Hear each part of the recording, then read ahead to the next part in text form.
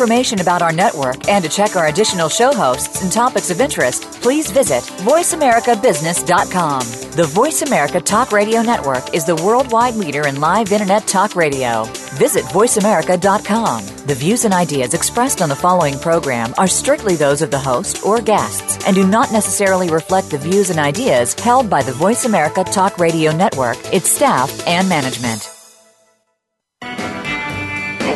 Like a chrysalis, we're emerging from the economy of the Industrial Revolution, an economy confined to and limited by the Earth's physical resources, into the economy in mind, in which there are no bounds on human imagination, and the freedom to create is the most precious natural resource.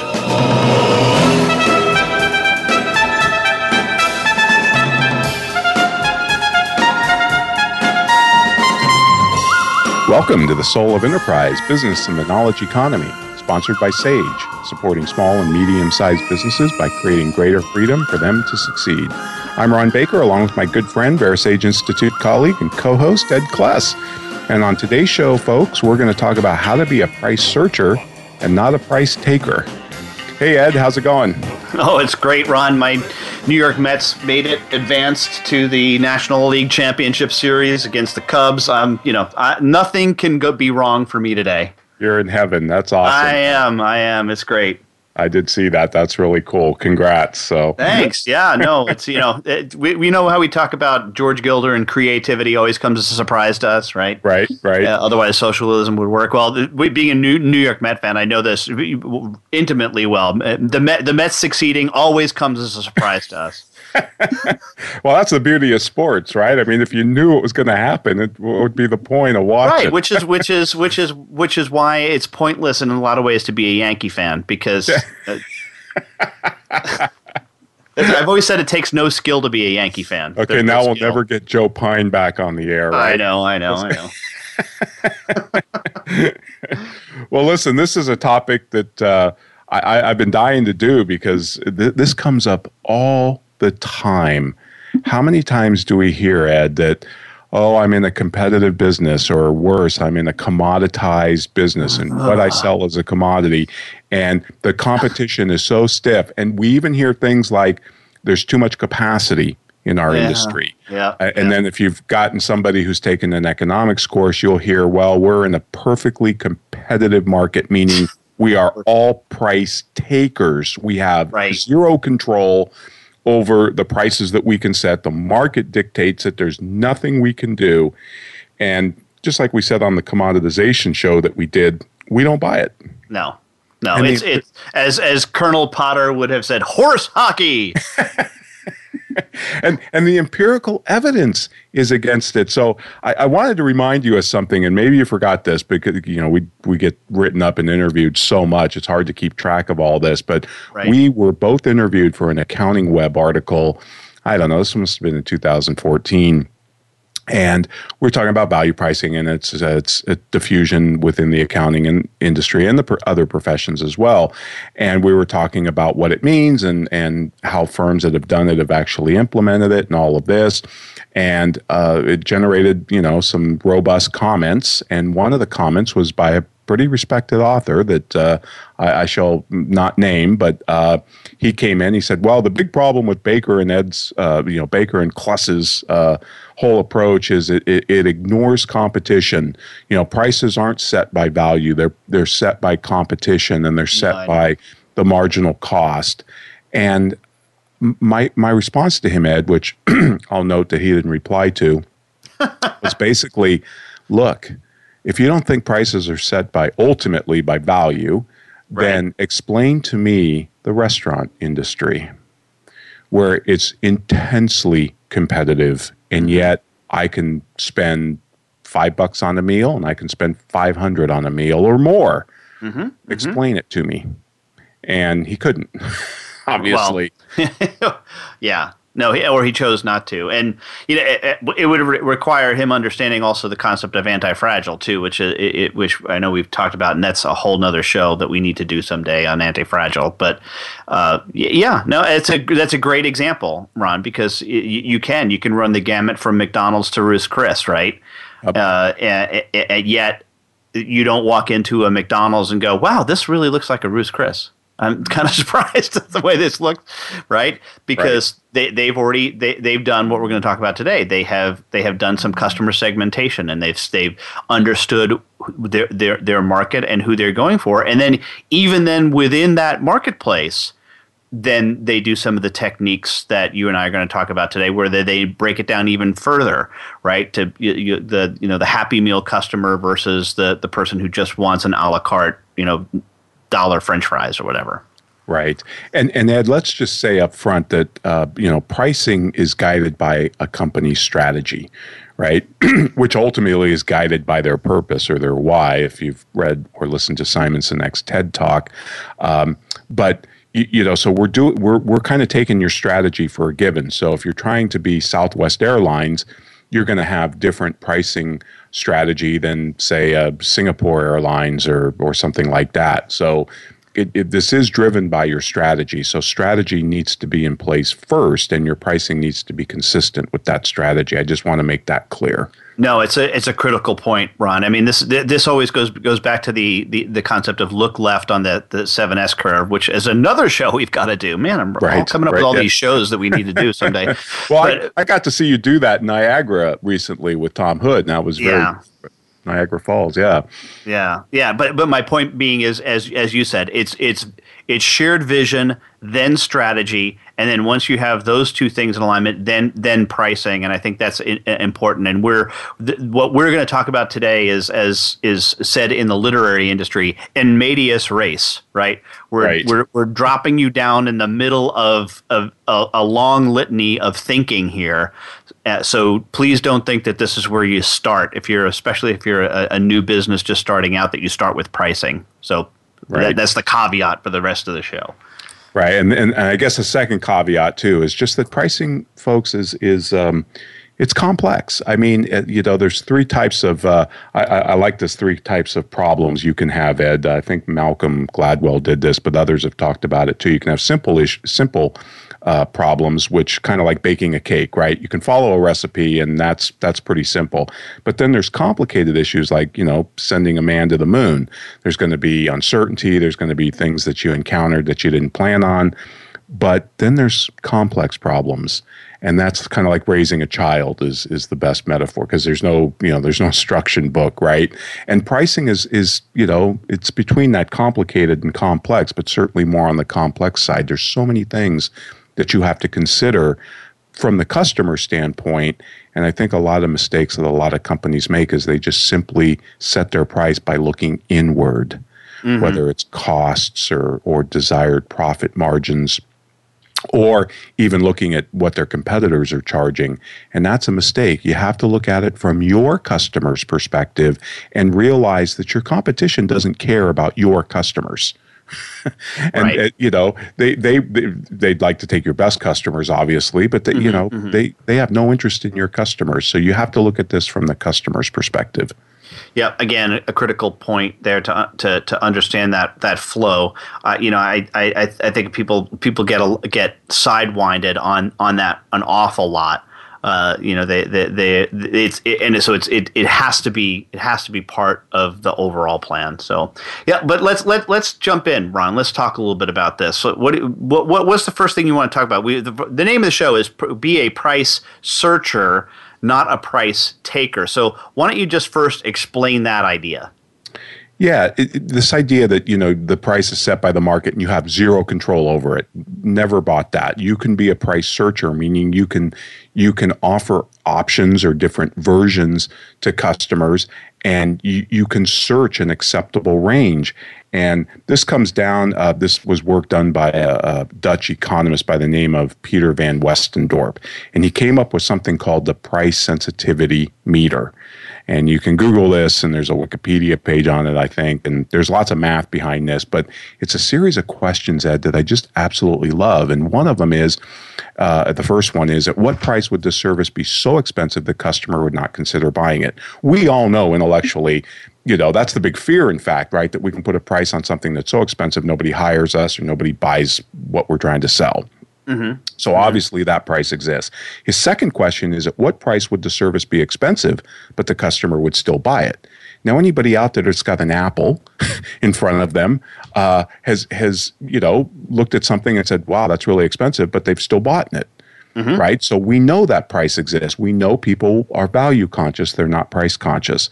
His third question is, at what price would the service be perceived as inexpensive, but the customer would still buy it? In other words, wow, what a great deal. Quick, snatch it up before it's gone or before they change their mind, right?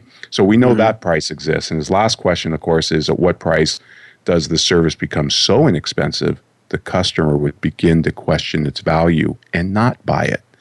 Now, what I find interesting about that, if you buy into this logic, the logic takes you down a road that says it's not just one price that customers have in their heads. It's a range of acceptable and unacceptable prices. And we need to search that range. How do you search that range? Well, you offer options, you offer different versions. And that's what we mean by being a price searcher or price taker. And yes, and I can't emphasize this point enough, is that I think that this is the thing that businesses completely miss. And this is why I argue, even with pricers who we've had on the show who have way more distinguished creds than I do, that I believe pricing is way more art than it is science. Every I don't know if you remember this, Ron, but every pricer that we've asked that question to has always come down on, well, it's a combination of both. Both, yes. Right? Bob Cross said it. Reed Holden said it, right? And they'll give you 50-50. I completely disagree with them, and it's mostly based on understanding Van Westendorp, which ironically, of course, Van Westendorp would tell me I'm full of crap because he's got like all this incredibly complex math behind it, right. But as I recall, his model, what he's doing, he's actually asking that question in a huge marketplace about something, right? So yes.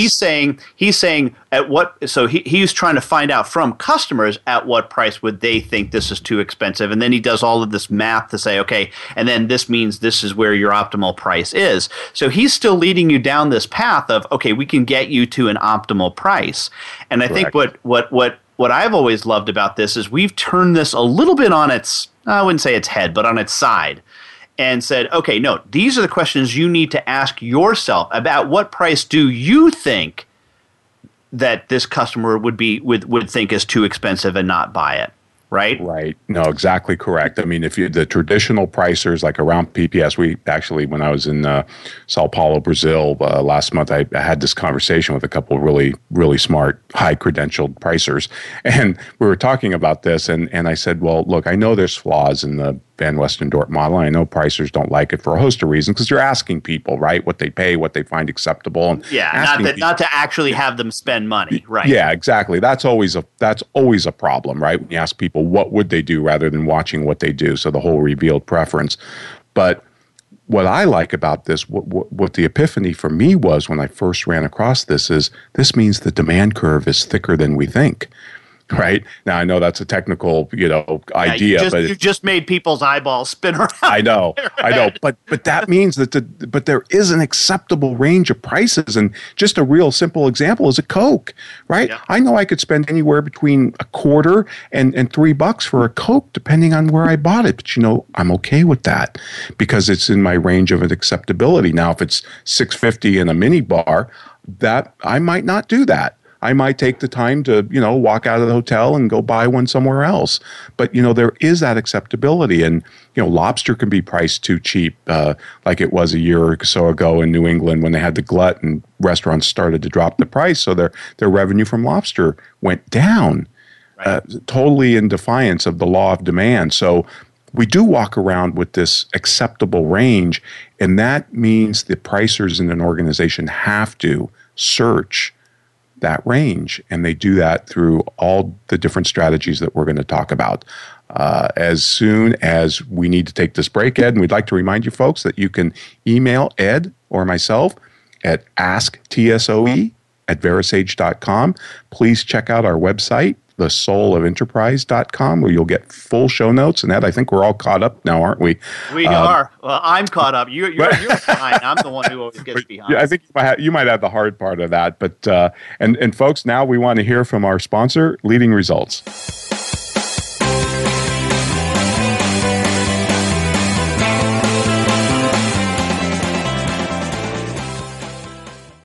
Become our friend on Facebook. Post your thoughts about our shows and network on our timeline. Visit facebook.com/Voice America.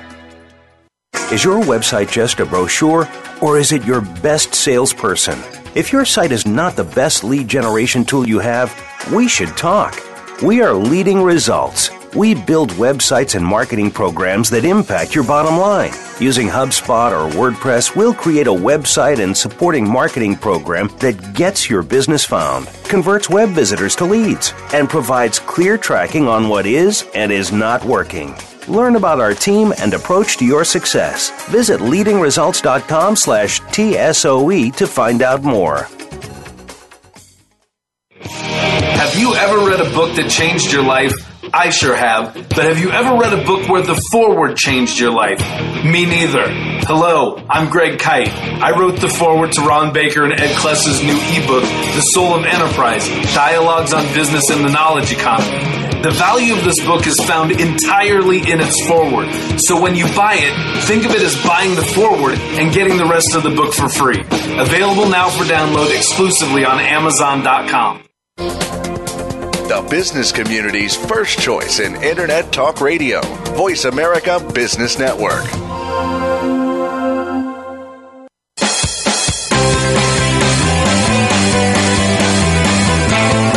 You are tuned into The Soul of Enterprise with Ron Baker and Ed Kless. To find out more about our show, visit us on the web at thesoulofenterprise.com. You can also chat with us on Twitter using hashtag AskTSOE. Now, back to The Soul of Enterprise.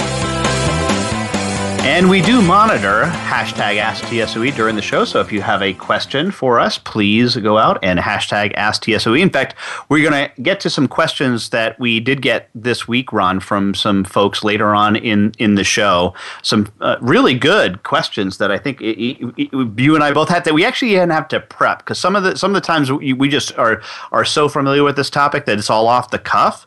But we got some really tight questions this past week. So thank you, and keep those coming. Also, we'd love for you to review the show on Amazon.com or the book on Amazon.com, and then go to iTunes and like the show out there, and also review. They are gold to us, so we ask you to please do that. So, Ron, we're talking about the Van Westendorp, and I just have to share a couple things. I'm a transplanted New Yorker, and one of the things that I would suggest that is on that last question is too cheap and not buy it.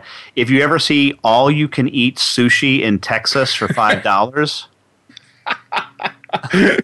I'm just saying that you may back away from that one, because it's probably like raw catfish. So that would be the only thing that I could think of that people would do raw all you can eat sushi in Texas for $5. You were talking before we'll put this in the show notes if I can find it on the web. Remember that the IBM had a great commercial regarding this a couple of years ago. It was a guy sitting in a hotel room, right?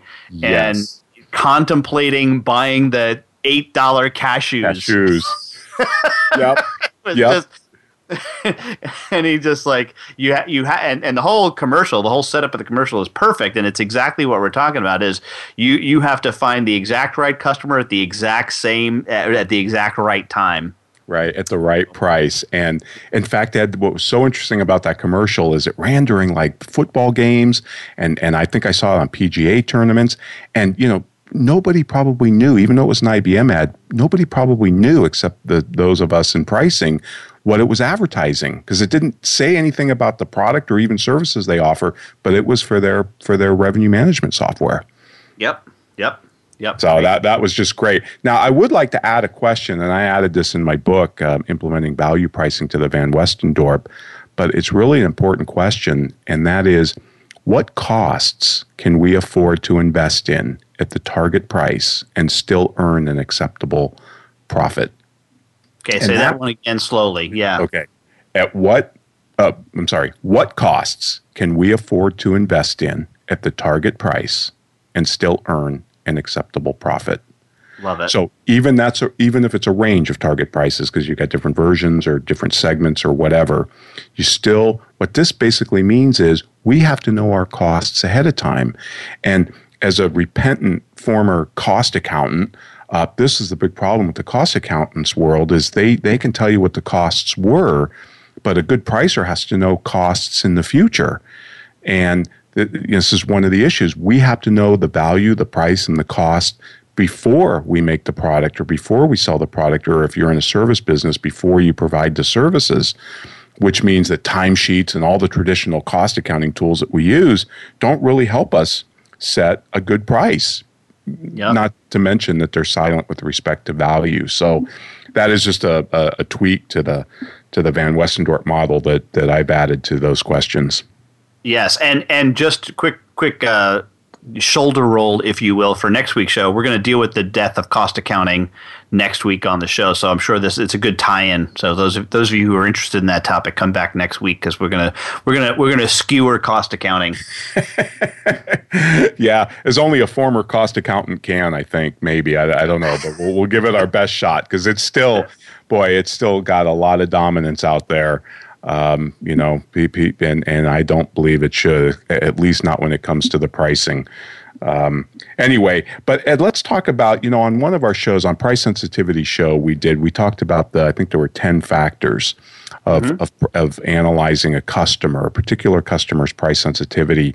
And now let's talk about segmentation strategies because folks, Ed and I work in professional firms, and I know a lot of our listeners do as well, but we also know there's a good group of our listeners that run just generic businesses that might sell a product, a product through a channel even.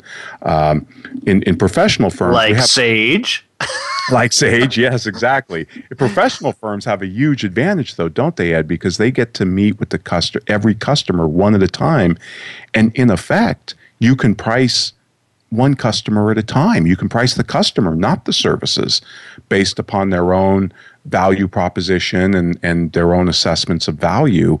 And you can't do that if you're selling, iPads by the millions or maybe even software by the how many ever you guys sell, right? No, right. No, this is a really interesting point, Ron, because most of the work that I've done in my career here at Sage has been working with our mid-market partners. And what's exciting to me is I kind of sit at the intersection of that, right? Because Sage, we have to come up with a price that is a list price for the software. I mean, I guess we don't have to. I guess we could do something different. But traditionally, in the marketplace, we've come out with a list price of the software, or as we move to subscription, a published price for that subscription, right? Mm-hmm.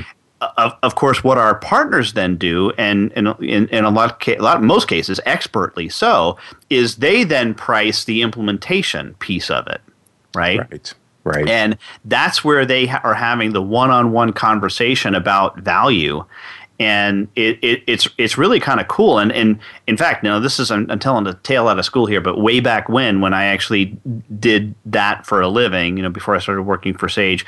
And I'll give you a great story that illustrates this to the T, is I can distinctly remember one deal where we had done a value price or a fixed price, as we would describe it to the customer, and it was nearing the end of the year for the software company that I represented, which was not Sage at the time, and we constructed these expert 3 levels and did the whole thing, which we're going to talk about in a few minutes, and they picked this number, and we just gave them one number, which included both the implementation and the software, right? So that we didn't break it out. We didn't have line-by-line analysis of everything in there.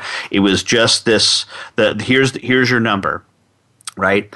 And so they accepted I forget which option they picked. It really doesn't matter.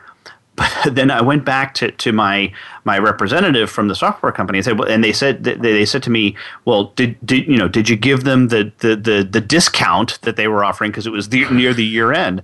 And I'm like, well, no. It's like, well, why didn't you? Because I didn't need to. And what was really odd is that, of course, I made then way more money on the software, and then subsequently. It was crazy because I remember the first time we did this, we're like, well, we actually have to issue these guys a license, an invoice for the software because that's the only way to legally transfer the license, right? Mm-hmm.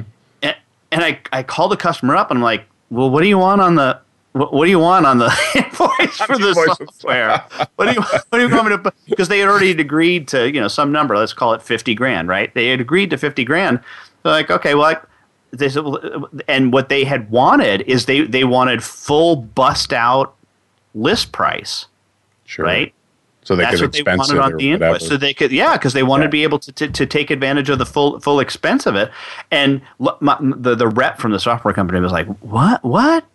What do you mean? You sold us at full list price at the end of the year?" Yes, we did. That's awesome. That's awesome. Yeah. So let's talk about these customer segmentation strategies. Now, this is in the situation where this, like Sage was, where you can't have the one-on-one conversation with everybody, and there are 7 of them, right, Ron? Right. And yeah, it's for when you can't have the one-on-one, because we are big believers, folks, if you can, at very low marginal cost, price the customer, not the services. Mm-hmm. But in lieu of that, you can use these 7 customer segmentation strategies to basically segment your customers and either offer them different options or offer them different prices. And the first one, Ed, is buyer identification. So this is specific buyer identification. So seniors get a discount, right? Children get discounts to fly or get into amusement park cheaper, or movies, things like that. College students might get a special discount, nonprofits, coupons. These are all examples of ways to specifically identify basically a price-sensitive segment and charge them a lower price, basically, is what you're doing here. Yeah, and the great example is the Blue Plate special, right? I mean, you had specifically mentioned that as seniors, saying, "Hey, listen, if you come and eat it," which I love to do, by the way, come and eat at 4:00 in the afternoon, you don't have to say you're old. You get the better price. I don't know why I thought of this, but the Seinfeld episode. Did you ever see the one where he goes out with his parents in Florida? Yeah. They want to go at 4. He goes, "I'm not eating at 4:00," and they end up going at like 7, and all the old guys are coming out, going, "Oh, look at big spender Seinfeld." So buyer identification, and that works on the high side too. Like I guess an American Express, invitation to get their black card would be obviously specific identification, right? Yeah. This is what's going on with loyalty programs. Right, they're better able to specifically identify you as a platinum customer or whatever, and then you get special privileges or whatever. So specific buyer identification is a great strategy that you can use. The other one is purchase location.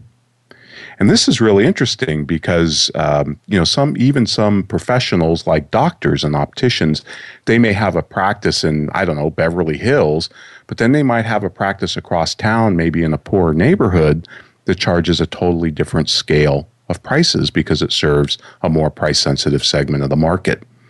Yeah, and this is the one that people really don't like. Right. Well, yeah. People kind of when they find out about it. Who is the catalog? The Victoria's Secret catalog that had different prices at different zip codes. Yeah. Yes, and Amazon got hammered for this too, selling DVDs. I think it was in some books to different zip codes at different prices. But this kind of goes back to our price discrimination show. I mean, there's incredible welfare benefits to society from price discrimination. I mean, without price discrimination, without these segmentation strategies, you wouldn't have children's prices, you wouldn't have senior prices, you wouldn't have coupons, you wouldn't have AIDS drugs in poor countries. I mean, the list goes on and on and on. But purchase location, just think about even a Starbucks. A Starbucks in a financial district is going to have different prices than a Starbucks next to a college. I've actually noticed that deliberately, looked at that and said, wow, yeah, there's a 50, 60 cent difference in the coffee prices between these two locations. Now, you could chalk that, well, there's higher rent, but I think what's really going on is they know they're dealing with a more price-sensitive segment of the market. Yeah, and I really don't think there's anything wrong with that. Again, this gets into, look, as long as I know the price up front and can make a decision, why does it matter? Exactly. And again, it's because we walk around, just like we do with brands, with an acceptable range of prices, just like Rory Sutherland pointed out, we walk around with an acceptable portfolio of brands, right? We don't feel the need to rank them or anything like that. And it's the same with pricing. So that's why some of these segmentation strategies are so powerful. But folks, we've gotten through the first two. We've got 5 more to go, but we're up against a break here, so we need to do that. And again, if you'd like to email Ed or myself, you can do so at AskTSOE. And Bryce, we are going to deal with your question, we promise. I've got some, hopefully some good stuff for you on that. And now we want to hear from our sponsor, Azamba.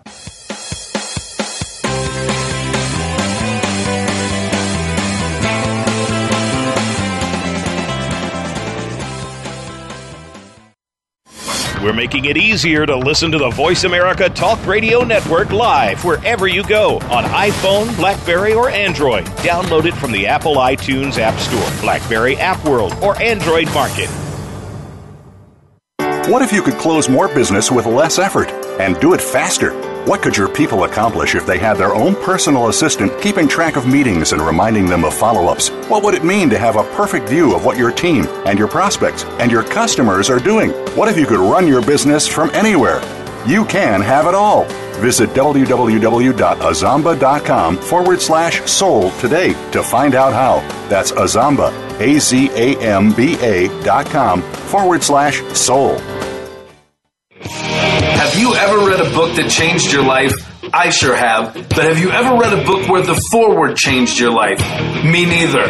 Hello, I'm Greg Kite. I wrote the foreword to Ron Baker and Ed Kless's new ebook, The Soul of Enterprise, Dialogues on Business and the Knowledge Economy. The value of this book is found entirely in its foreword. So when you buy it, think of it as buying the foreword and getting the rest of the book for free. Available now for download exclusively on Amazon.com. We're always talking business. Talk to an expert. Call now, toll free, 866-472-5790. That's 866-472-5790. Voice America Business Network.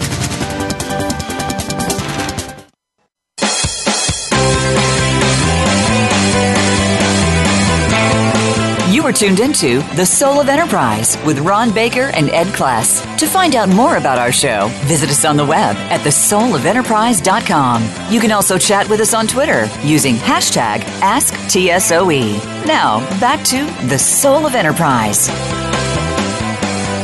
And we will be dealing with some of your questions from hashtag AskTSOE, BJ out there. And I just want to give a quick shout out to Kim Tuitive at Kim Tuitive. Thank you so much for your post last week and for being a big fan of the show, and we really do appreciate that. So thanks so much. But we'll get to BJ's question, Justin's question, and in just a little bit. But I want to come back here and just finish up on these customer segmentation strategies. We left off with purchase location, and you had given the example of the idea of a the Starbucks. And I want to just say that, the same thing is also true is like Coca-Cola or beer, right? You will pay dramatically different for a glass of beer or in different places and not give a second thought to it. Now, yes, when you're at the ball game, you may complain about the $8 beer and then you go and get 3. Right. So, yep. It's movie theater popcorn, right? You complain about it, but you buy it. Buy it anyway. So all right, and the next one up is time of purchase, right, Ron? So when did you, or it's not even necessarily time of purchase, but when are you going to attend? Like matinees, for example. Okay, exactly. So you get if you want to go to that first show, which I like to do occasionally, we go up on Saturday or Sunday morning, and we will be get that first cut at the movie, and there's less people there, and we don't have to deal with the crowds and all that stuff, and I'm also less likely to have to buy popcorn because it's 10 o'clock in the morning. So right, and even on some days of the week, right, it's a lot cheaper even all day. Yeah. If they have like special Tuesdays or something. I mean, just when they're Broadway has been famous for Wednesday. Wednesday matinees. Yep, that they always have that as their a show and an option there. But I think that those are as to when it happens too. And well, they don't do this much anymore. But peak and off peak purchases for cell phones. But where that's been coming up now is toll roads. Sure. It gets big, right? So whether or not you use it during the busiest time of year, and I think those are perfectly acceptable examples of price changes that even, ready, Ron, that governments can do. Right, exactly. Yeah, of course, when governments do it, it's really good. But when Uber does surge pricing, it's terrible. I know we've mentioned that before. But my favorite example of this time of purchase, if you think about it, if you like Chinese food or even Thai food, you go to a Thai restaurant in the middle of the day and have lunch. It's one price, but if you come back and order off the dinner menu, it's the same food for the most part. Now, the portions might be a little bit different, but the price is radically different. Because they know lunch, is more price sensitive. You have limited time. Dinner, more casual. You can take your time and you're less price sensitive. Maybe you're out for a special occasion or something. So time of purchase is still really important, even in a 24/7, 365 internet age. And this is true with purchase location too. You would think that would be diminished because we can all buy off the internet. Well, and I just want to add one more to this too, Ron, and because this is huge now is sports teams. Oh, yeah, right? Yes, absolutely. They have done a fantastic job with this. I mean, and this was something that 20 years ago they didn't do. But I believe it was the San Francisco Giants that were the first to begin to experiment with this. And man, is it now? It's absolutely rampant. They haven't quite gotten to the changing the price based on who the pitching matchups are. They do this well in advance now, but they do it based on these teams were really good last year, so they're in the gold package or the gold dates, and this was a lousy team or a team that we're not so interested in seeing, or maybe have somebody from across the country from the other league during interleague play. We really don't care about them. So if you want to go see them on a Tuesday night, it's really cheap. Well, Ed, I've often thought, why don't studios do this with movies? I mean, if you're going to see Star Wars or, a Pixar, why doesn't that cost you $20?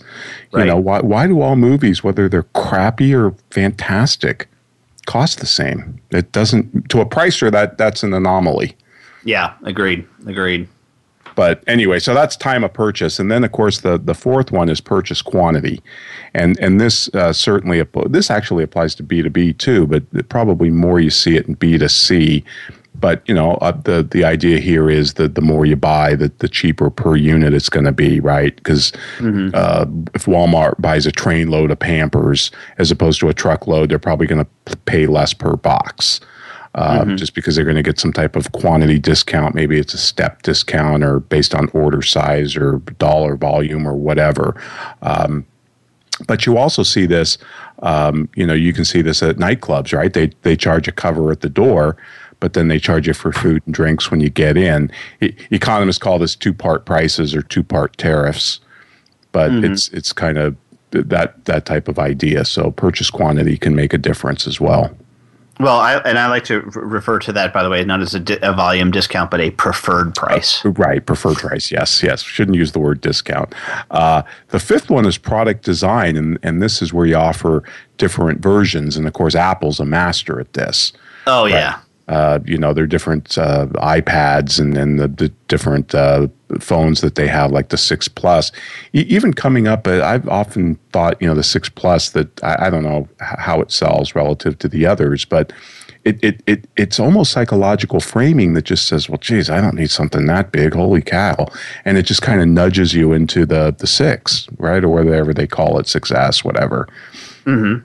Yeah, no, and that's interesting. But, of course, you're an example of the other thing. You're thinking about getting the big iPad, aren't you, Ron? The Pro. Yeah, I am, yeah. I'm actually going to wait until November when it's supposed to I want to at least look at it. Yeah. I want to at least look at it before I buy one, but yeah. Yeah. How do you feel knowing that you're already victim to this product design thing? Do you? No, I'm completely look, I've been a victim of Apple since 84, so, I've got a long history of abuse. Yeah. And I've stayed in a relationship, so I just hope the car's good. That's all I can say. Yeah, because you're on record, so. But one of the most interesting aspects of this product design strategy is look what GM did, and I'm talking about back in the halcyon days when they were practically half the car market. But they were pretty smart. They had like they said, a car for every purse and pocketbook, right? They moved through your life cycle. You started out with a Chevy, maybe you went to a Pontiac, then a Buick, and then an Olds, and then a Cadillac, know? And so that's kind of, but when you look at the those cars, Ed, you notice that they're built in the same factory. They use a lot of the same parts.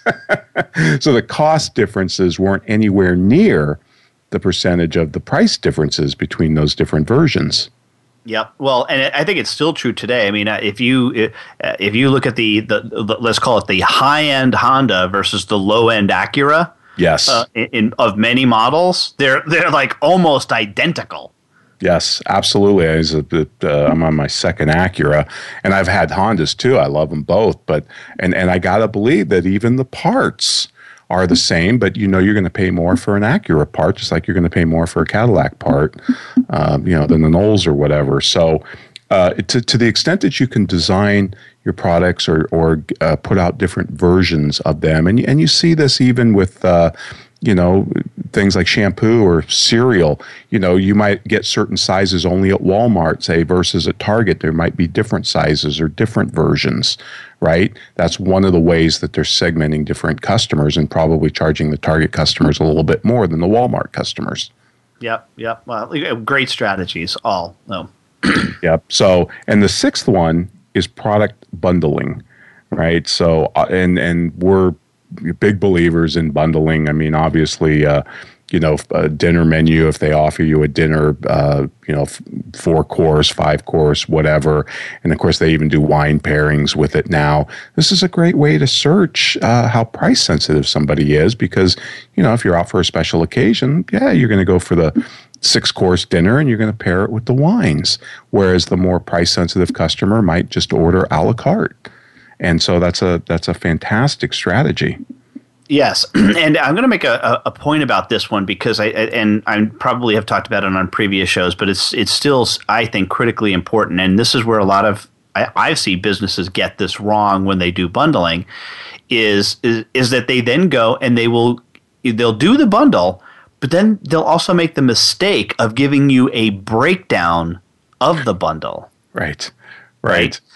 Do not do this, my friends. Do not do this. Once you put a bundle together, do not independently unbundle it. And if you're asked to unbundle it, my favorite response to that is to say, well, yes, I could, but it would be more. Right. Right. And the great example is the software example from years ago when Microsoft had the Office bundle, right? You could buy Microsoft Office for, I'm just making up the price here, $500, and you get the Office suite. But if you wanted each of those products individually, they were like, $300 each. Yeah, exactly. Right. So if you added them all up together, you were getting this deal. So instead of $1,200 for the 4 of them, it was $500 for all 4, right? Yep. And of course, this works best for products like that where your cost is insignificant in actual production. But it's so important because I see so many pricers make this mistake, and I'm always on the lookout for it when I'm out shopping too. That they'll bundle, but then they'll give you a breakdown of the bundle, and it's just awful. Yeah, I even remember, Ed, looking at a Porsche, their website, or maybe it was Edmunds or wherever where you're interested in buying a Porsche. And Porsche, unlike a lot of other car companies, has this incredible array of options. I mean, pages and pages. And as you add them, it's adding each line item of option. I'm thinking, this is just overwhelming.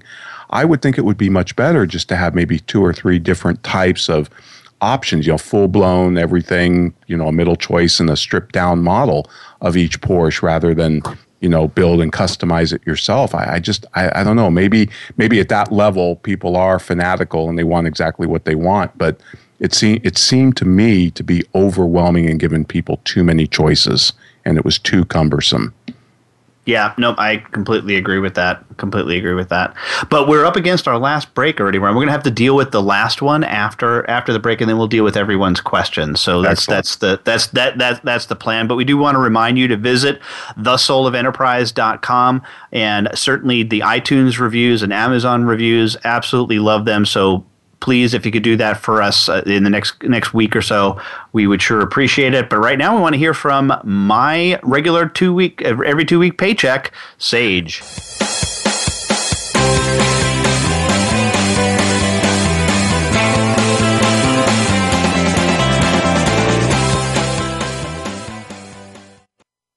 follow us on Twitter at VoiceAmericaTRN. Get the lowdown on guests, new shows, and your favorites. That's VoiceAmericaTRN. 4 new employees, a 20% increase in revenue. Being one of the 9 million women business owners in the U.S. These are your proudest numbers, your landmarks of growth and success. Sage helps you achieve business milestones with cloud and software solutions that lead to deeper financial insights. Believe in your numbers. See what Sage can do for your business. Visit BelieveInYourNumbers.com today. Have you ever read a book that changed your life? I sure have. But have you ever read a book where the foreword changed your life? Me neither. Hello, I'm Greg Kite. I wrote the foreword to Ron Baker and Ed Kless's new ebook, The Soul of Enterprise, Dialogues on Business and the Knowledge Economy. The value of this book is found entirely in its foreword. So when you buy it, think of it as buying the foreword and getting the rest of the book for free. Available now for download exclusively on Amazon.com. The business community's first choice in Internet Talk Radio. Voice America Business Network.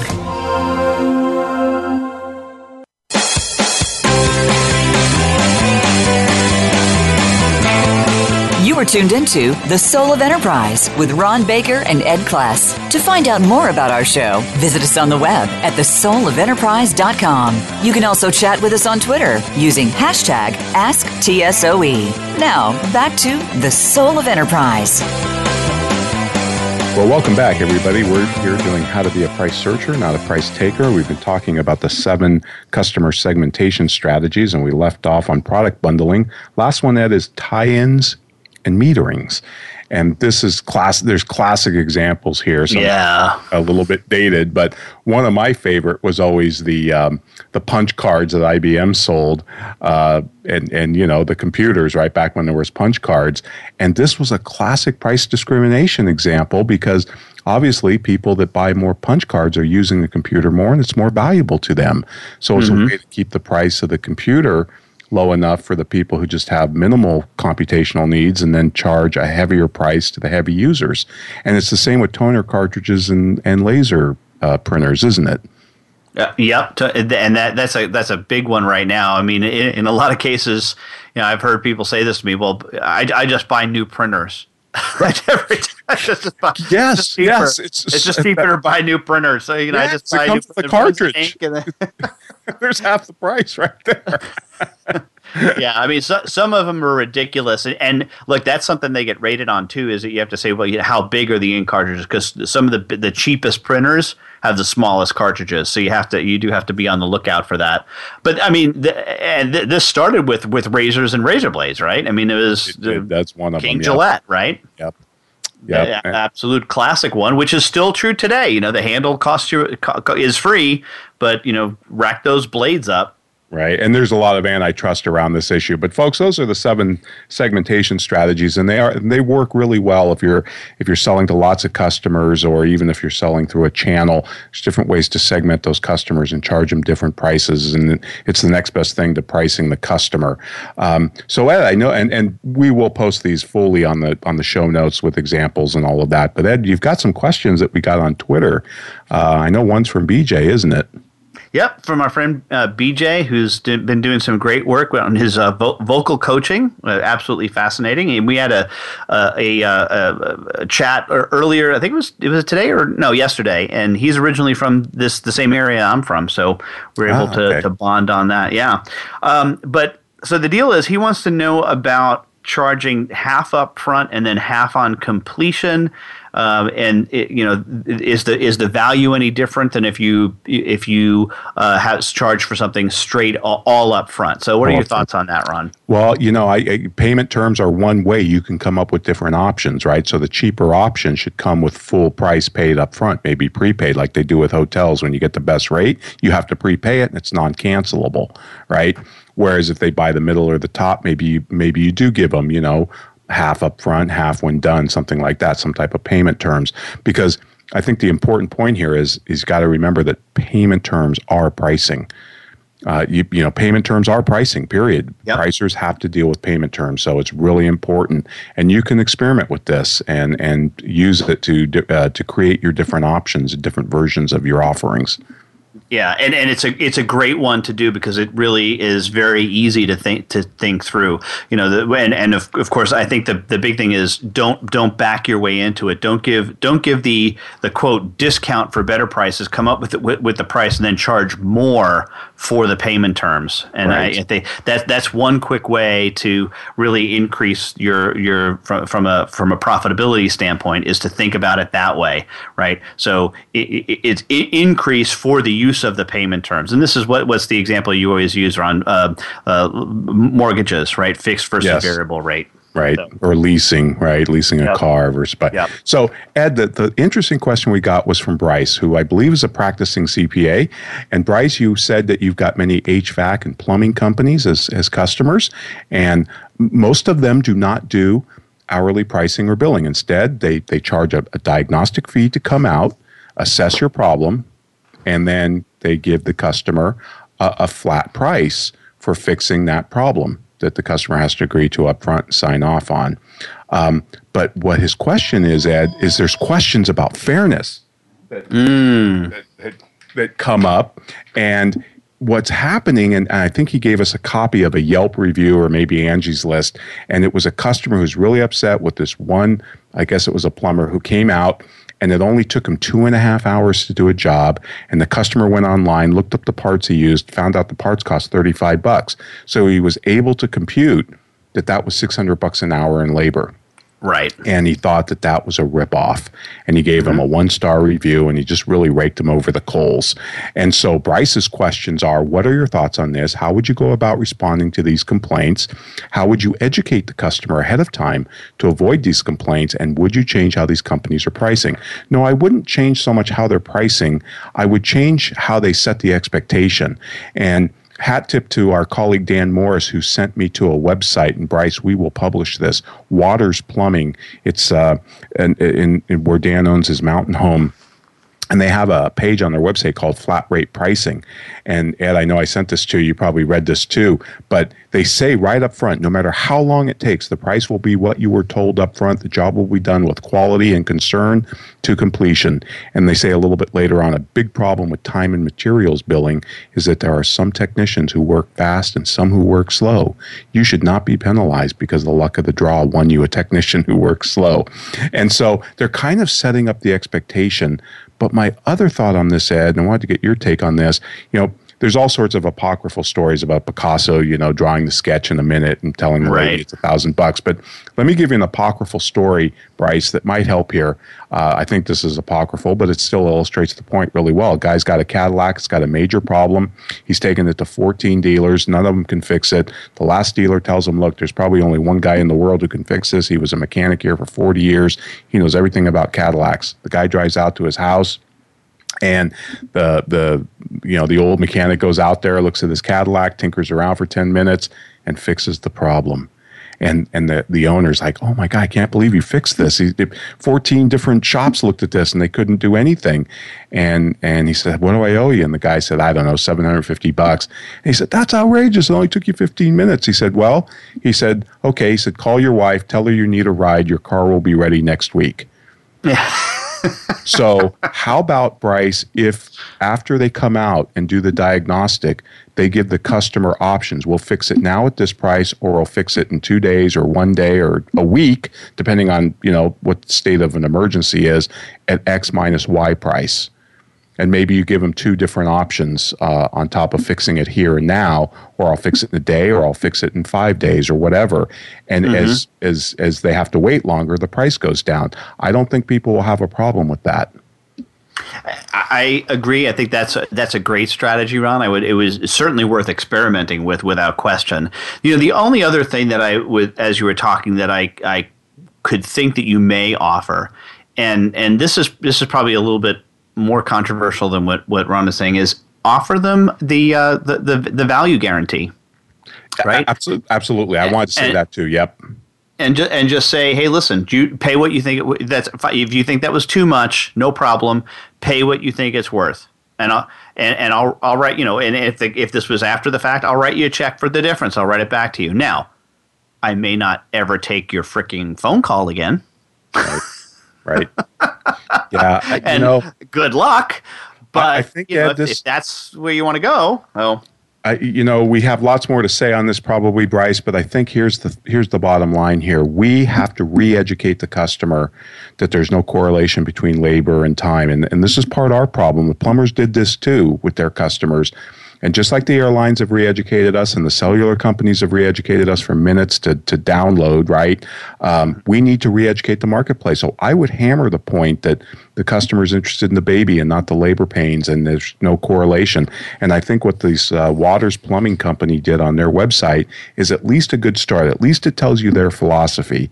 Like, hey, you're going to pay a price. We quote you. It's going to be done. We're going to have a guarantee on it. But you know what? If we're there 15 minutes or 10 hours, it's not going to matter. You're going to pay what we quoted you. And I think another part of the problem is the customer's watching this. Whereas when you get your taxes done, or your lawyer or your mechanic, you can't sit there with a clock over them because you're usually somewhere else, right? As they do the work. So there's more of a black box effect. Right. No. Yeah. That is the key challenge. But you're right, Ron. It's a question of re-education. Yep, it really is. So, Bryce, I hope that helps. But Ed, so what do we have next week? You mentioned it already, but let's mention it one more time.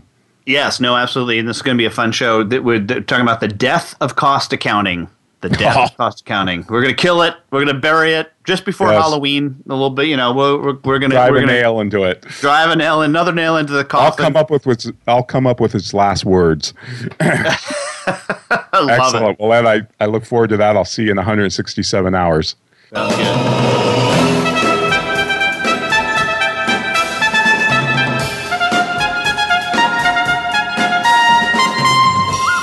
This has been The Soul of Enterprise, Business and the Knowledge Economy, sponsored by Sage, supporting small and medium-sized businesses by creating greater freedom for them to succeed. Join us next week, folks, on Friday at 4 p.m. Eastern, 1 p.m. Pacific. We'll be doing the death of cost accounting. In the meantime, please visit us at thesoulofenterprise.com for more information on the show, our books, and show notes. And please feel free to contact Ed or myself at asktsoe@verisage.com. Thanks for listening, folks. Have a great weekend. We'll see you next week.